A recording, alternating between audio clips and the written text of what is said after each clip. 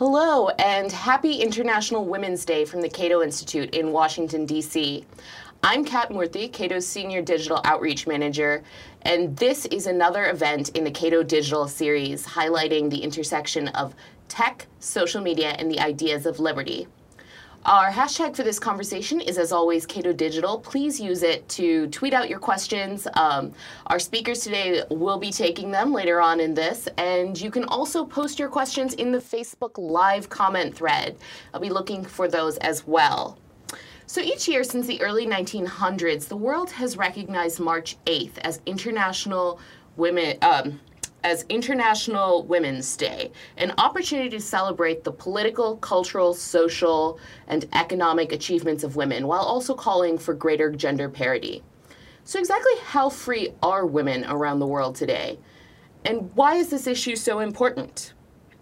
I'm sitting here with Guillermina Sutter-Schneider and Chelsea Follett, two scholars here at the Cato Institute, and both of whom have some key insights on the global state of women's freedom, and as well as how some of the policies that are meant to promote women's equality throughout the world may or may not be working.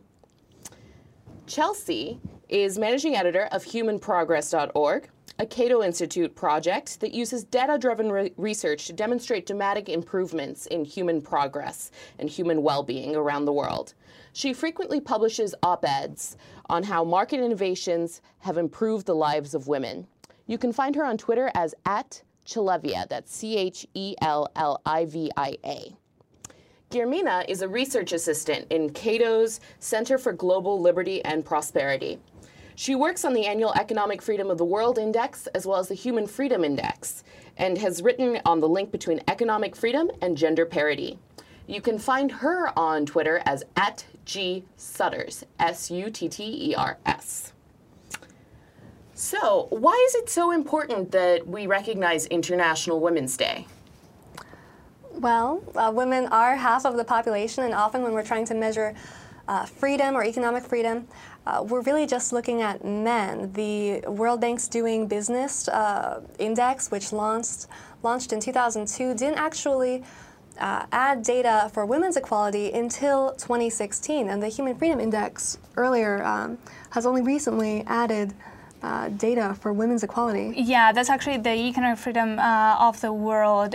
With the Human Freedom Index, we've been looking at women's freedoms around the world from 2008 till 2015. So, yeah. Yeah, so I understand. So that's a recent measure that's been added, although in the Economic Freedom of the World report, right? Exactly. That's a chapter that Rosemary Fike wrote, and she came up with a gender disparity index. So older versions of the economic freedom assumed that women and men faced the same barriers when it came to economic activities, but that's actually not the case in countries like Saudi Arabia or in the United Arab Emirates, where women cannot open a bank account without a man's permission or approval.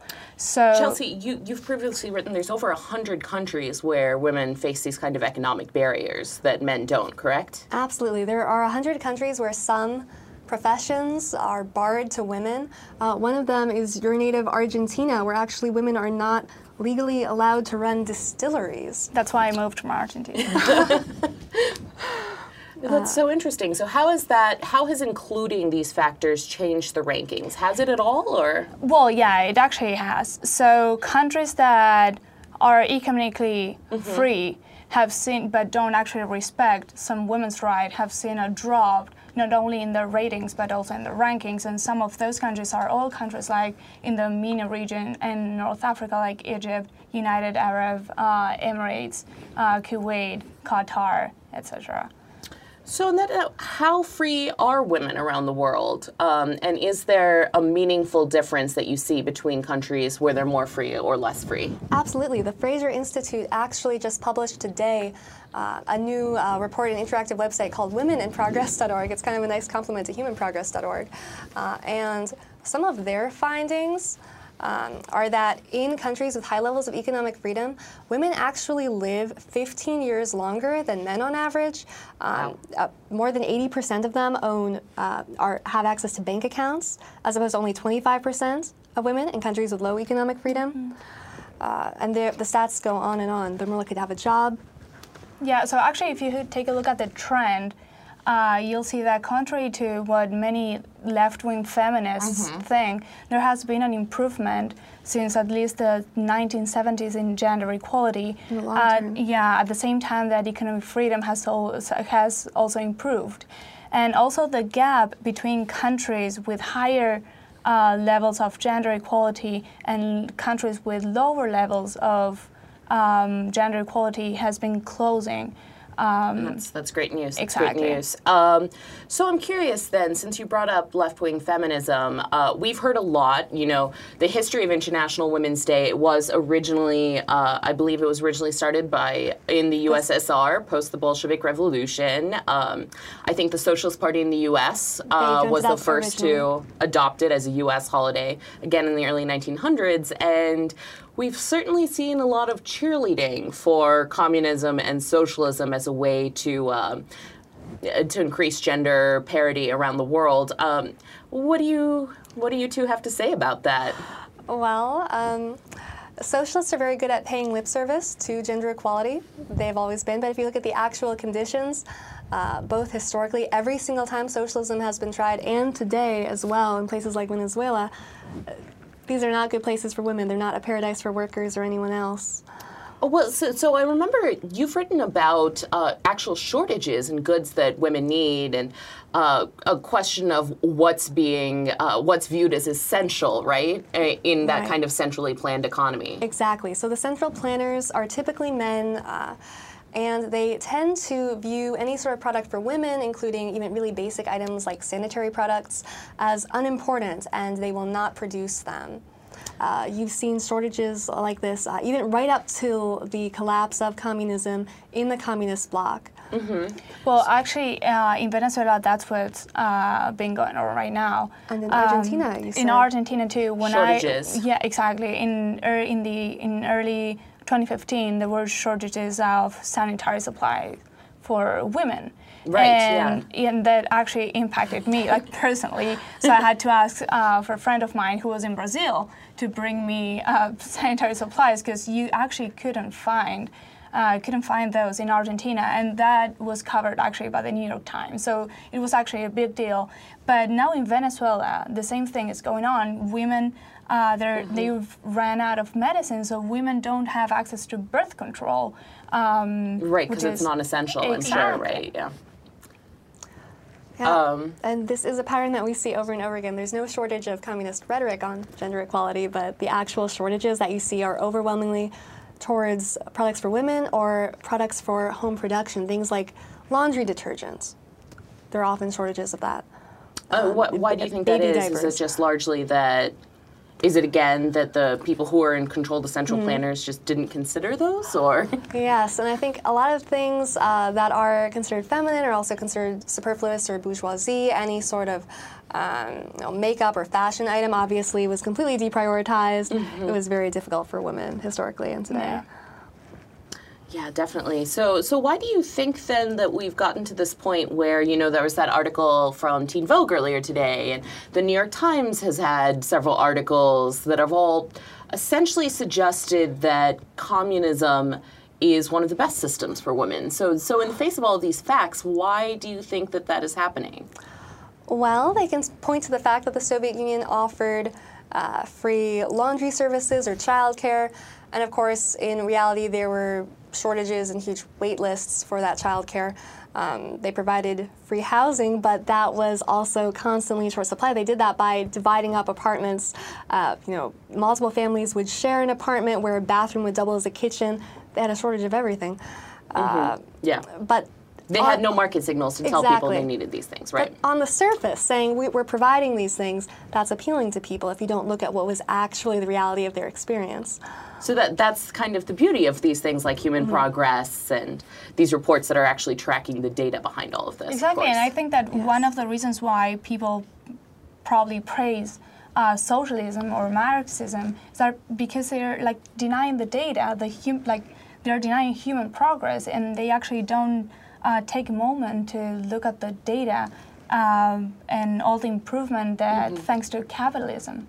They take the rhetoric at face value. Yeah. Take the rhetoric at face value instead of seeing how much capitalism has helped women. Yes. I'd like to take a minute to ask a question that I see here on Twitter.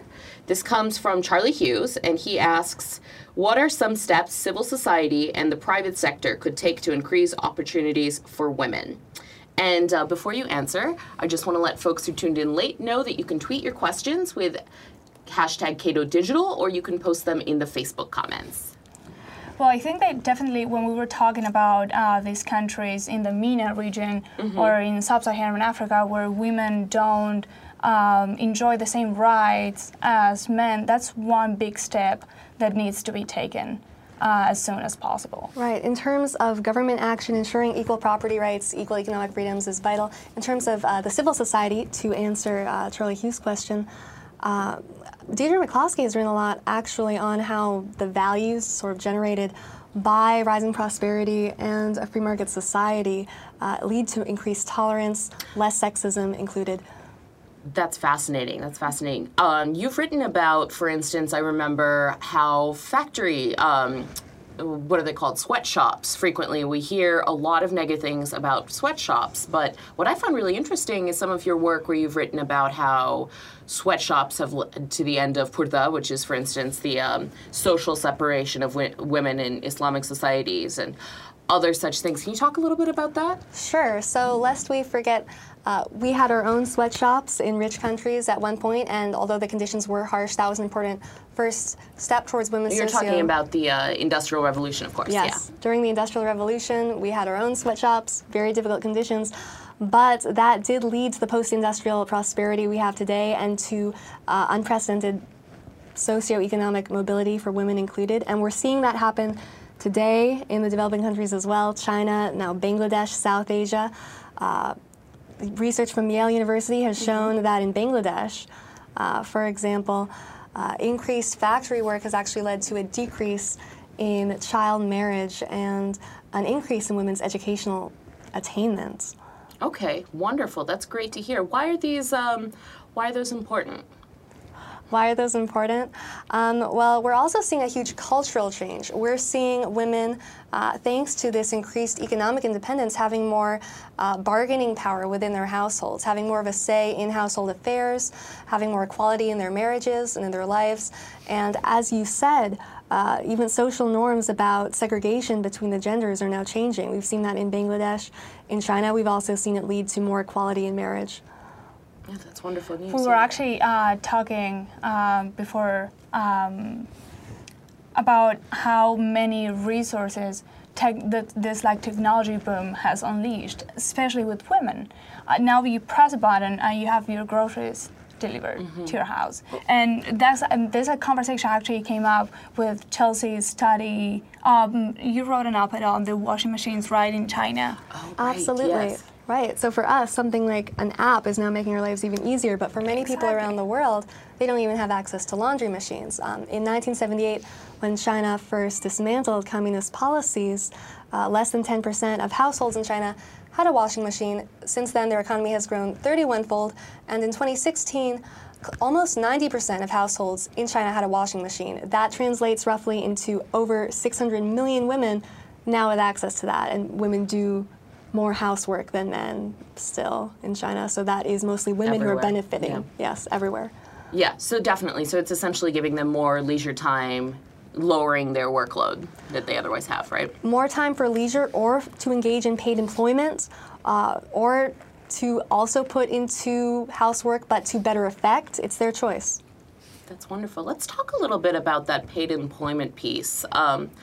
Several countries in the world still ban women from paid employment, at least essentially, in a very real way. Can you talk a little bit about that? Sure. So there are, again, 100 countries which ban women from some professions, and there are 18 countries where a woman cannot get any job at all without spousal permission. And those are mostly clustered in the Middle East and North Africa, which, as Guillermina was talking about, has lagged behind a bit on gender equality. Yeah, and also in sub-Saharan Africa as well. Yes. Yeah. Okay, interesting. So on that note, what areas of the world are best to live in as a woman, and why is that? Well, I would say Central Europe, Northern Europe, and why? North America. North America as well, yeah. Why? Well, we need to take a look at the countries that are performing worse in those indexes where women cannot open a bank account or cannot go and look for a job without a man's approval. Mm-hmm. In the U.S., you can do all those things, and you have access to you have more freedoms than other women in sub-Saharan Africa and the MENA region. So I would say Central Europe, Northern Europe, and North America are the regions that respect women's rights and freedoms the most. And I think that's a much better way to measure it than to look at something like the World Economic Forum's Global Gender Gap Report, which relies heavily on things like quotas and ranks Rwanda number 4 in the world, actually, and the U.S. is number 49 for gender equality. For gender equality. Yes. If you're just looking at statistical parity and things like representation in parliaments, then you can fix that with a quota. But right. Rwanda has close to 70% women in their parliament, right? Right. That's why they're so highly ranked in that index, and every year when it comes out, the media says, look, Rwanda is outranking the U.S. in gender equality, but that doesn't tell you anything about the quality of life for women in those countries, how free they really are. Right, that's one job. What happens the rest of the time? Exactly. So for instance, in the Economic Freedom of the World or in the Human Freedom Index or anything like that, how do countries like Rwanda measure up if they're doing so well in these other reports? Well, actually, they're not actually doing well in the Economic Freedom Index or in the Human Freedom Index. First, because they don't rank higher in personal freedom and economic freedom, which are the two components of the Human Freedom Index. And not only Rwanda, many countries, as we were saying before, in the MENA region, they don't rank well, and many of those have seen a decline in their ratings and rankings in the newest version with this Gender Disparity Index in the Economic Freedom of the World. Interesting. At the same time, in the longer view, we have seen some reason for hope, some positive indicators. In Ethiopia, for example, in 2000, they rolled out legislation that allowed married women to have better control over property and to seek employment without spousal permission. That's always good news. I mean, it's good to see women getting more free. So I'd like to ask another question that comes to us from Twitter now. This is from Patrick Galmond. What role should the government play in providing women at the bottom of the socioeconomic ladder with social programs, i.e. young single mother of multiple children? I think he meant e.g., but still. Right. Well, if we're looking internationally, again, a lot of very poor countries might not be able to afford that, but economic growth is the best long-term solution. And we're actually seeing, what's interesting is we're seeing some evidence that industrial economic development may even be speeding up in countries like South Korea, Taiwan, Hong Kong, and Singapore. It took less than 2 generations to get from sweatshops to post-industrial prosperity as opposed to a century in the United States. Yeah, I think that securing property rights is one of the main policies that governments should push, especially when you were mentioning Ethiopia. The case in Ethiopia. Yes, we saw immediate positive with land rights. Exactly. Yes. So securing property rights is a main policy that countries should be pushing, especially that will affect positively women. Who are able to then own their own property, inherit property, buy, sell, right, in a way that they're not right now in a lot of countries. Exactly. Yeah, definitely. Very important. So, I mean, this rolls into, I think I know how you're going to answer on this, but so does capitalism hurt or harm women?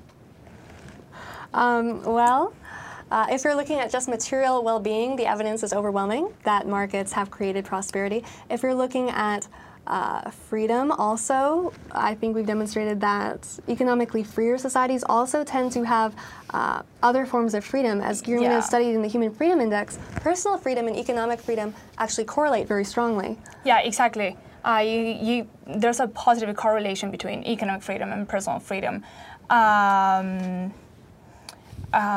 So, and as you said, we can see that gender equality has actually improved over time, and that couldn't have happened without economic freedom. So, can you explain that a little bit to me? Why is that the case? Well, so if you take a look at again at countries like Oman or Egypt, you'll see that if women are not able to engage in economic activities. Those are resources that are lost, and that impacts economic freedom in the wrong way, because sometimes women, that also impacts in property rights. Women that cannot engage in certain activities have lack of access to property rights, and that impacts negatively when it comes to economic freedom. Right. Certainly, that makes a lot of sense. We've also seen a lot of, a review of the development literature shows that women often stand a lot more to gain from increased prosperity than men or than as people as a whole. Since economic freedom leads to increased economic development, increased prosperity, women are often helped the most by that. You see all sorts of examples. In India, for example, during times of drought or economic hardship, young girls are more likely to die or be malnourished than boys, because in those situations of economic desperation, poor families often will expend more resources on sons than daughters. That's just one example of how women can be more vulnerable in poverty. Yeah, I was actually reflecting on that. My family's from India. I spent a lot of time there growing up, and we were talking about washing machines, because when I was younger, you would see women all over the place washing clothes by hand, you know, with the rock, like really like beating them out, and it takes hours and hours. And now, increasingly, more and more families have laundry machines. And it's just the amount of free time, the amount of physical labor you don't have to do is just amazing. And it's because these things are now available to them in a way it wasn't previously. Well, it's an ongoing story. So in China today, almost 90% of households have access to washing machines, but in India it's actually still closer to 10%. So we tend to think of this as something in the past if we live in rich countries, but this is a story that's ongoing. Every day more women are getting access to these technologies. This is happening now. So it's important to notice now that Chelsea is talking about human progress and how capitalism has impacted women's lives, it's important to point out that human progress has not only impacted men's lives, but women's as well. If you take a look at the literacy rate, for example, in Latin America, in the 1970s, only 80% or a little bit more than 80% of men could read and write, whereas the rate for women was like at around 70%, and women have been catching up at a faster pace, and now both rates for women and men are they're closing. more than more than 90% each. So they're closing, and that's good because women were so far behind before. But I think one of the criticisms, one of the concerns that we hear a lot is that perhaps the fact that more women are getting into the workplace is bad for men because they have to compete, so men are being held back. Do you think that there's any truth to this statement? That's a very old criticism. Actually, Friedrich Engels, one of the architects of socialism, made a similar criticism during the Industrial Revolution when he observed in England that in some households, women factory workers actually acted as breadwinners, and some men were becoming homemakers. And this was so disturbing to him, he said actually that it was insane, that it unsexes the man and takes from the woman all womanliness, and that it degrades in the most shameful way both sexes and through them humanity. So he was very alarmist about it. He thought that any kind of gender role reversal was bad for society. Yeah, I just got chills. That's creepy. That's a creepy statement, and that's what we're hearing is the source of more gender equality. So that's kind of interesting to me. So then we have more men and women competing, but they're contributing, they're growing the economy, right? And they're growing opportunities. Right. So these things are closely related. As women gain more economic freedom, we actually see economic growth speed up. In the United Kingdom, for example, one of the reasons it was so quick to industrialize and to have economic growth was because they had relatively high levels of economic freedom for women. For unmarried women, they had perfect legal equality practically very early on compared to other countries in Europe. Yeah, and one thing, too, I mean, we have similar history in the United States, for instance, where the minimum wage was first introduced during the Industrial Revolution. to combat the fact that women and people of color were getting more and more into these jobs, competing with white men for these jobs, and so they wanted to set the wages low enough that they wouldn't be able to be single breadwinners, essentially. And so, Exactly. Absolutely, and you don't hear about that sexist history of minimum wage laws usually. No. So let's talk about that a little bit, actually. So how has the government been involved in women's oppression and also women's liberation? Right, so government historically has been an expression of male preferences. I think that's part of the story. Obviously, gender inequality pre-existed the modern state, but by denying equal property rights and equal economic freedoms to women, it creates actual systemic inequality between the sexes that you don't see beforehand. Let's take a question from Twitter. This is from Christopher Hudson, and he asks, what threats to women's liberation most concern you? What solutions, social, political, market, etc., should we be working on in order to address those concerns? Thank you, Christopher. Well, I think it depends on what you call liberalization. If women are asking for more equality under the law, then if that's a form of liberation, then that's correct. But if they are asking for more rights to become equal, not under the law, but to gain more rights, then that's not a way of that's not actually liberation.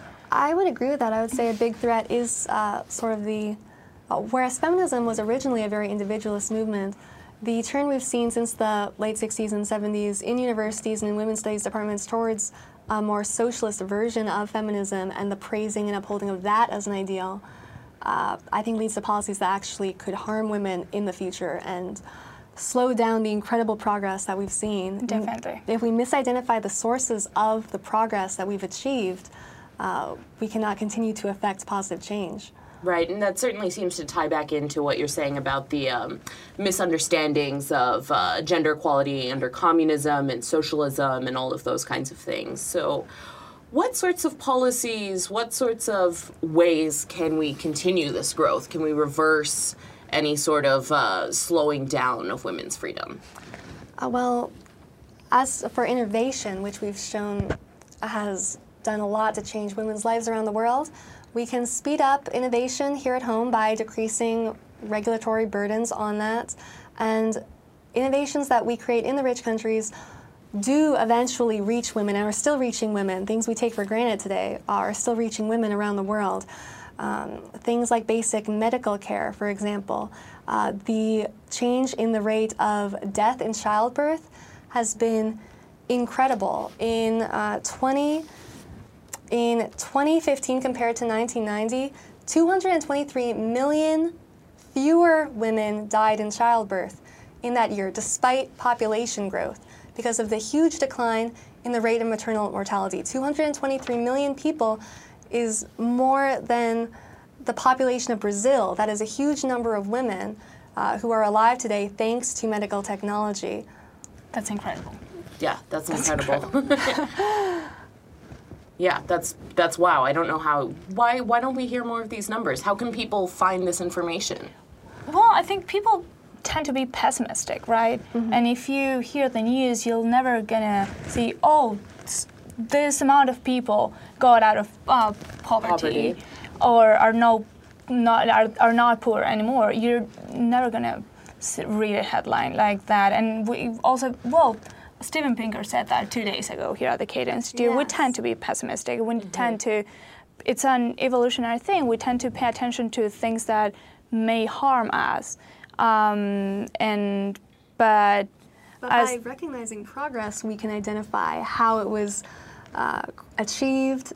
And it doesn't mean complacency. It means taking heart in the fact of progress thus far and identifying what went right and working at it to continue that progress. Exactly. We should be following the trend lines, not the headlines, as Marian Tupy said. Yes. I like that one, definitely. So what about the policies that have been explicitly outlined to deal with gender equality to attempt to push this more. Are there ones that work? Are they working? Are there ones that maybe aren't working so well? Well, I think we should, to answer that question, we should take a look at the Scandinavian countries.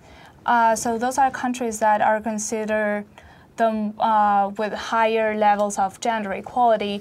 And for example, in 2004, I think Norway, they passed a law, and it was about quotas, and they want to increase the number of women on boards of certain companies. And actually, now that we look back, there's a study of the University of Chicago, and I'm just going to read quick the conclusions.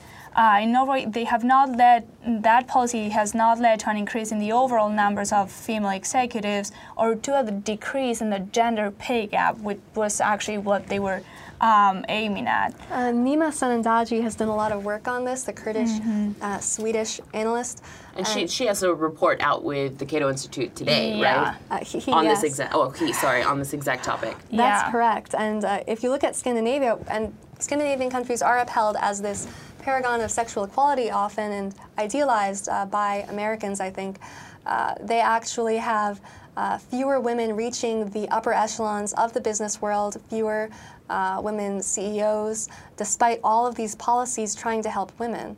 And one of their main concerns actually in the Scandinavian countries, I think, is one of the becoming to be one of the main concerns here in the U.S. as well, is that there are not a lot of women in STEM fields. One of actually what they carried out certain studies analyzing the different policies that governments had pushed in order to steer women into STEM fields.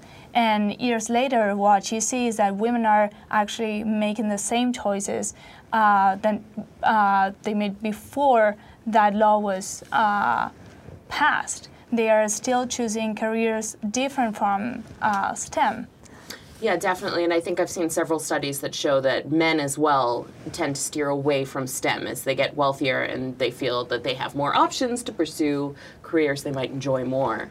Exactly. Absolutely. And if there is a difference in what, on average, women versus men pursue, we shouldn't automatically assume that just because they gravitate towards different fields, that means that there is oppression. We should respect people's choices.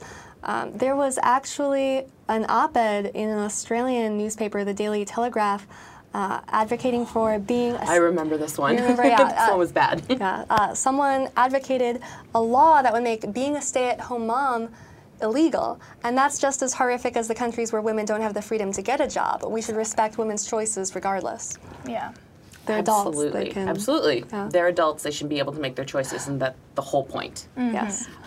So it's interesting to me that some of the countries that are regularly held up as examples of gender parity, whether it's, for instance, Rwanda and other MENA countries or the Nordic countries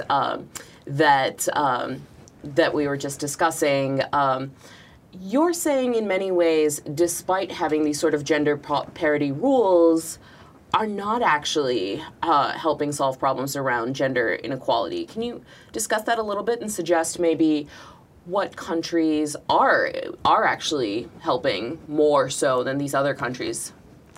Well, if you just look at rates of economic freedom, it's really fascinating that alone tells you a lot about the quality of life for women in countries. Just looking, if you give me the level of economic freedom in a country, I can guess much more accurately about the quality of life for women in that country than if you tell me about their quota system for women in parliament or in business. So I think some people might be a little bit confused about what economic freedom means in this context. Can you explain that a little bit more? Sure. Do you want to take this? Because it's so integral to definitely. So it means how free you are to engage in economic activity, how big is the government, how the government interferes in your economic activities. It also measures property rights, how high are taxes, how also regulations interfere in different economic activities. So that's how economic freedom is measured.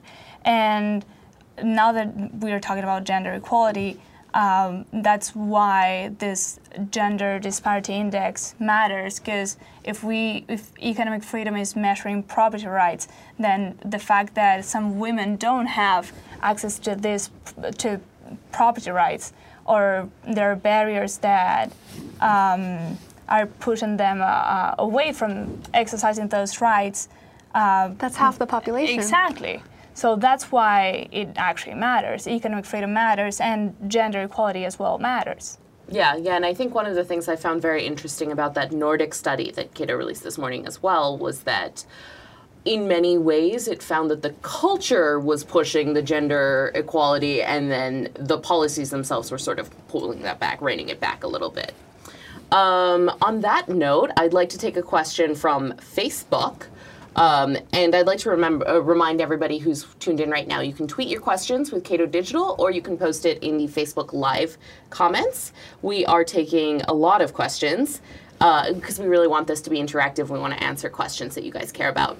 But Sunana Batra asks, one of the bigger hurdles I see here in California is a burden into getting into professional careers is the numerous hurdles young women have to jump through to become nurses and real estate agents. What can be done to encourage overreaching government from placing these types of hurdles on young women?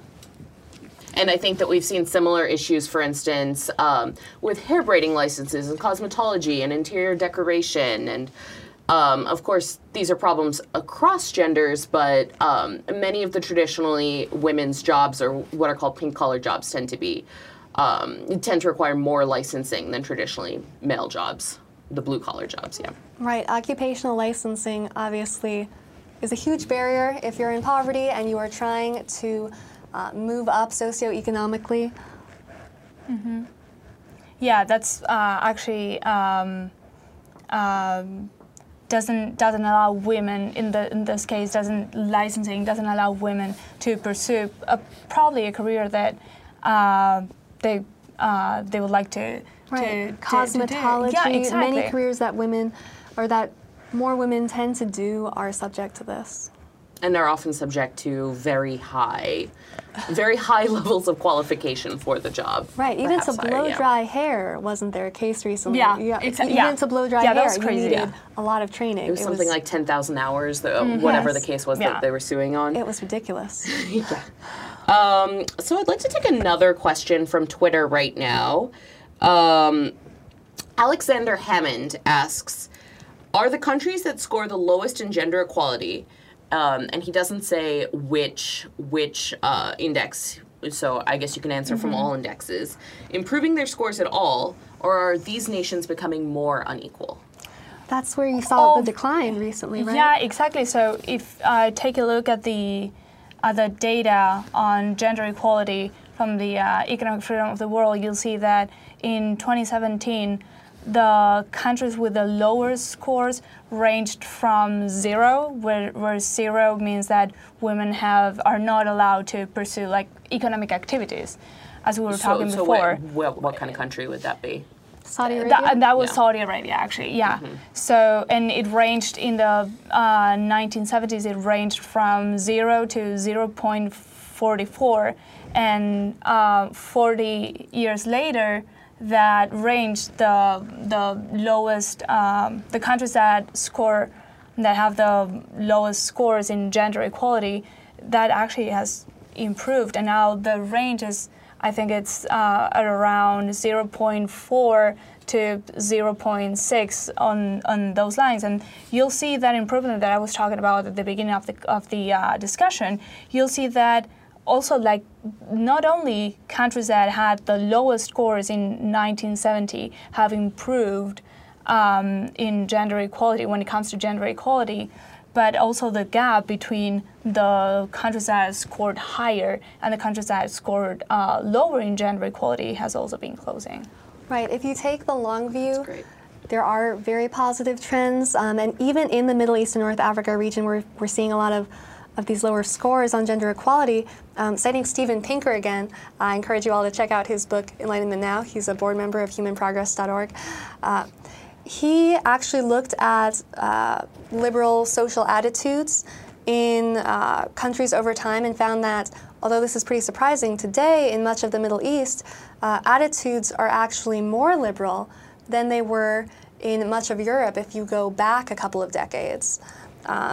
Back to, I believe, the 60s was his comparison point. So we actually need to point out that in the measure of women's freedoms, that we include in the Human Freedom Index, which is actually a little bit different from the economic freedom of the world, because we include personal freedom indicators such as freedom of movement, women's freedom of movement, inheritance rights, the freedom to engage in a same-sex relationship. That would be female-to-female relationship, female genital mutilation, and so on.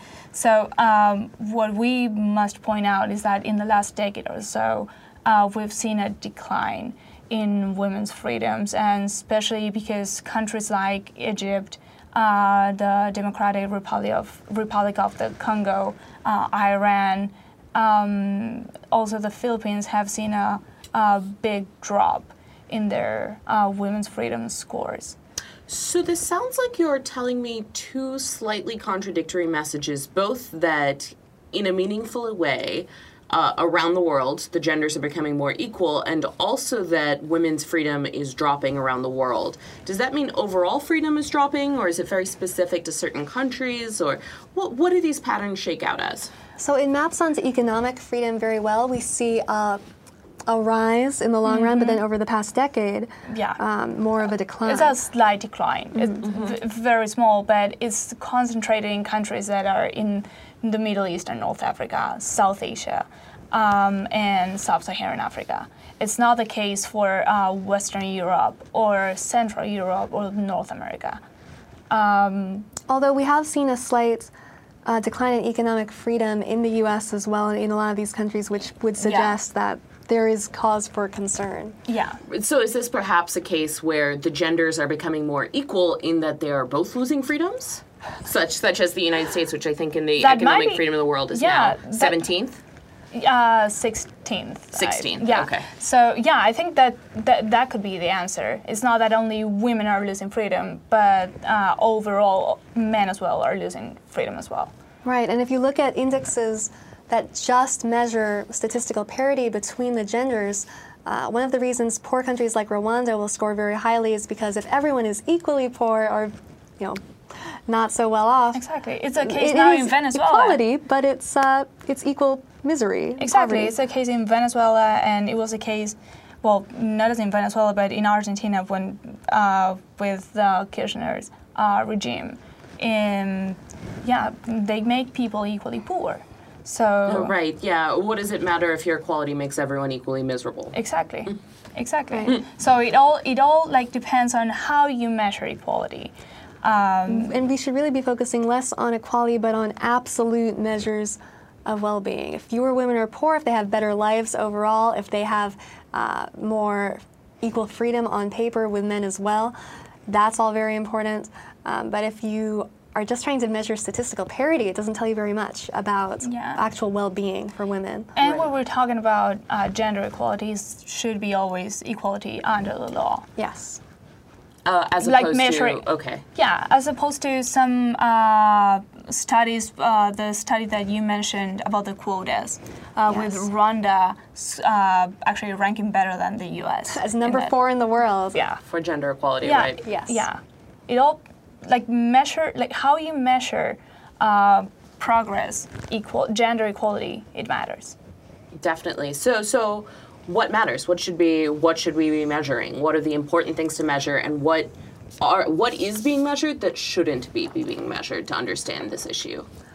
So we want to make sure whenever we have a measurement that we are including women in that. The World Values Survey has some data on self-reported happiness that we have on human progress, but if you look into the methodology, for some countries like Saudi Arabia, they're only actually surveying men. And so that might not tell you everything about the actual state of happiness in the country. Again, the Doing Business report of the World Bank and Economic Freedom of the World, up until more recently, were only looking at, the average for men. If it was the case that it took women more days to start a business, if it was more costly for women to start a business, that wasn't captured in those indexes. So we need to be sure to always measure. Include them, yeah. Yes, to include them. exactly. Absolutely. So we are running low on time. I want to remind everyone who's tuned in online, you can tweet in your questions with Cato Digital. I'm going to try and take another one or two if we have any time.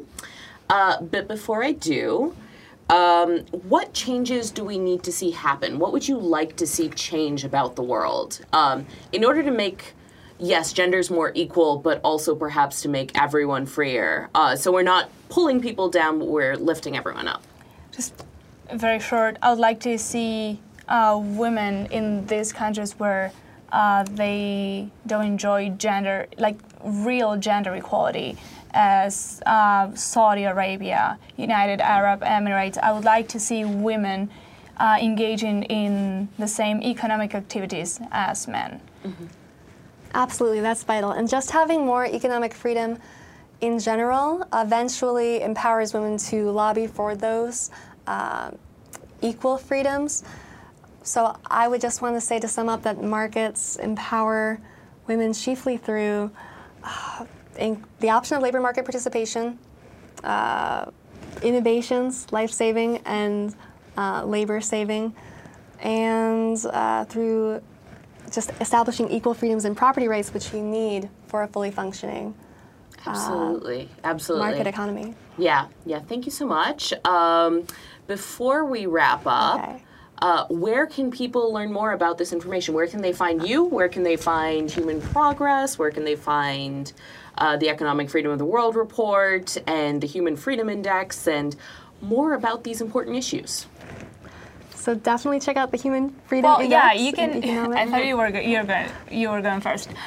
You can check out the Human Freedom Index at cato.org/HFI, and also at cato.org you can look for the Economic Freedom Index of the world. Absolutely, and please check out humanprogress.org. Check out all of the op-eds that Marian Tupy, the editor of humanprogress.org, and I post. You can find them on our blog. We have a newsletter that you can sign up for as well. Email contact@humanprogress.org to sign up for the newsletter. Please check out the work of Steven Pinker, I would say. And Deirdre McCloskey, another of our board members, has done a lot related to this. I would also like to add Vanessa Brown-Collar. Yes. She's a scholar here at Cato, and she writes mainly about paid leave. And she has also written about women's rights. So you should also check her work. Definitely.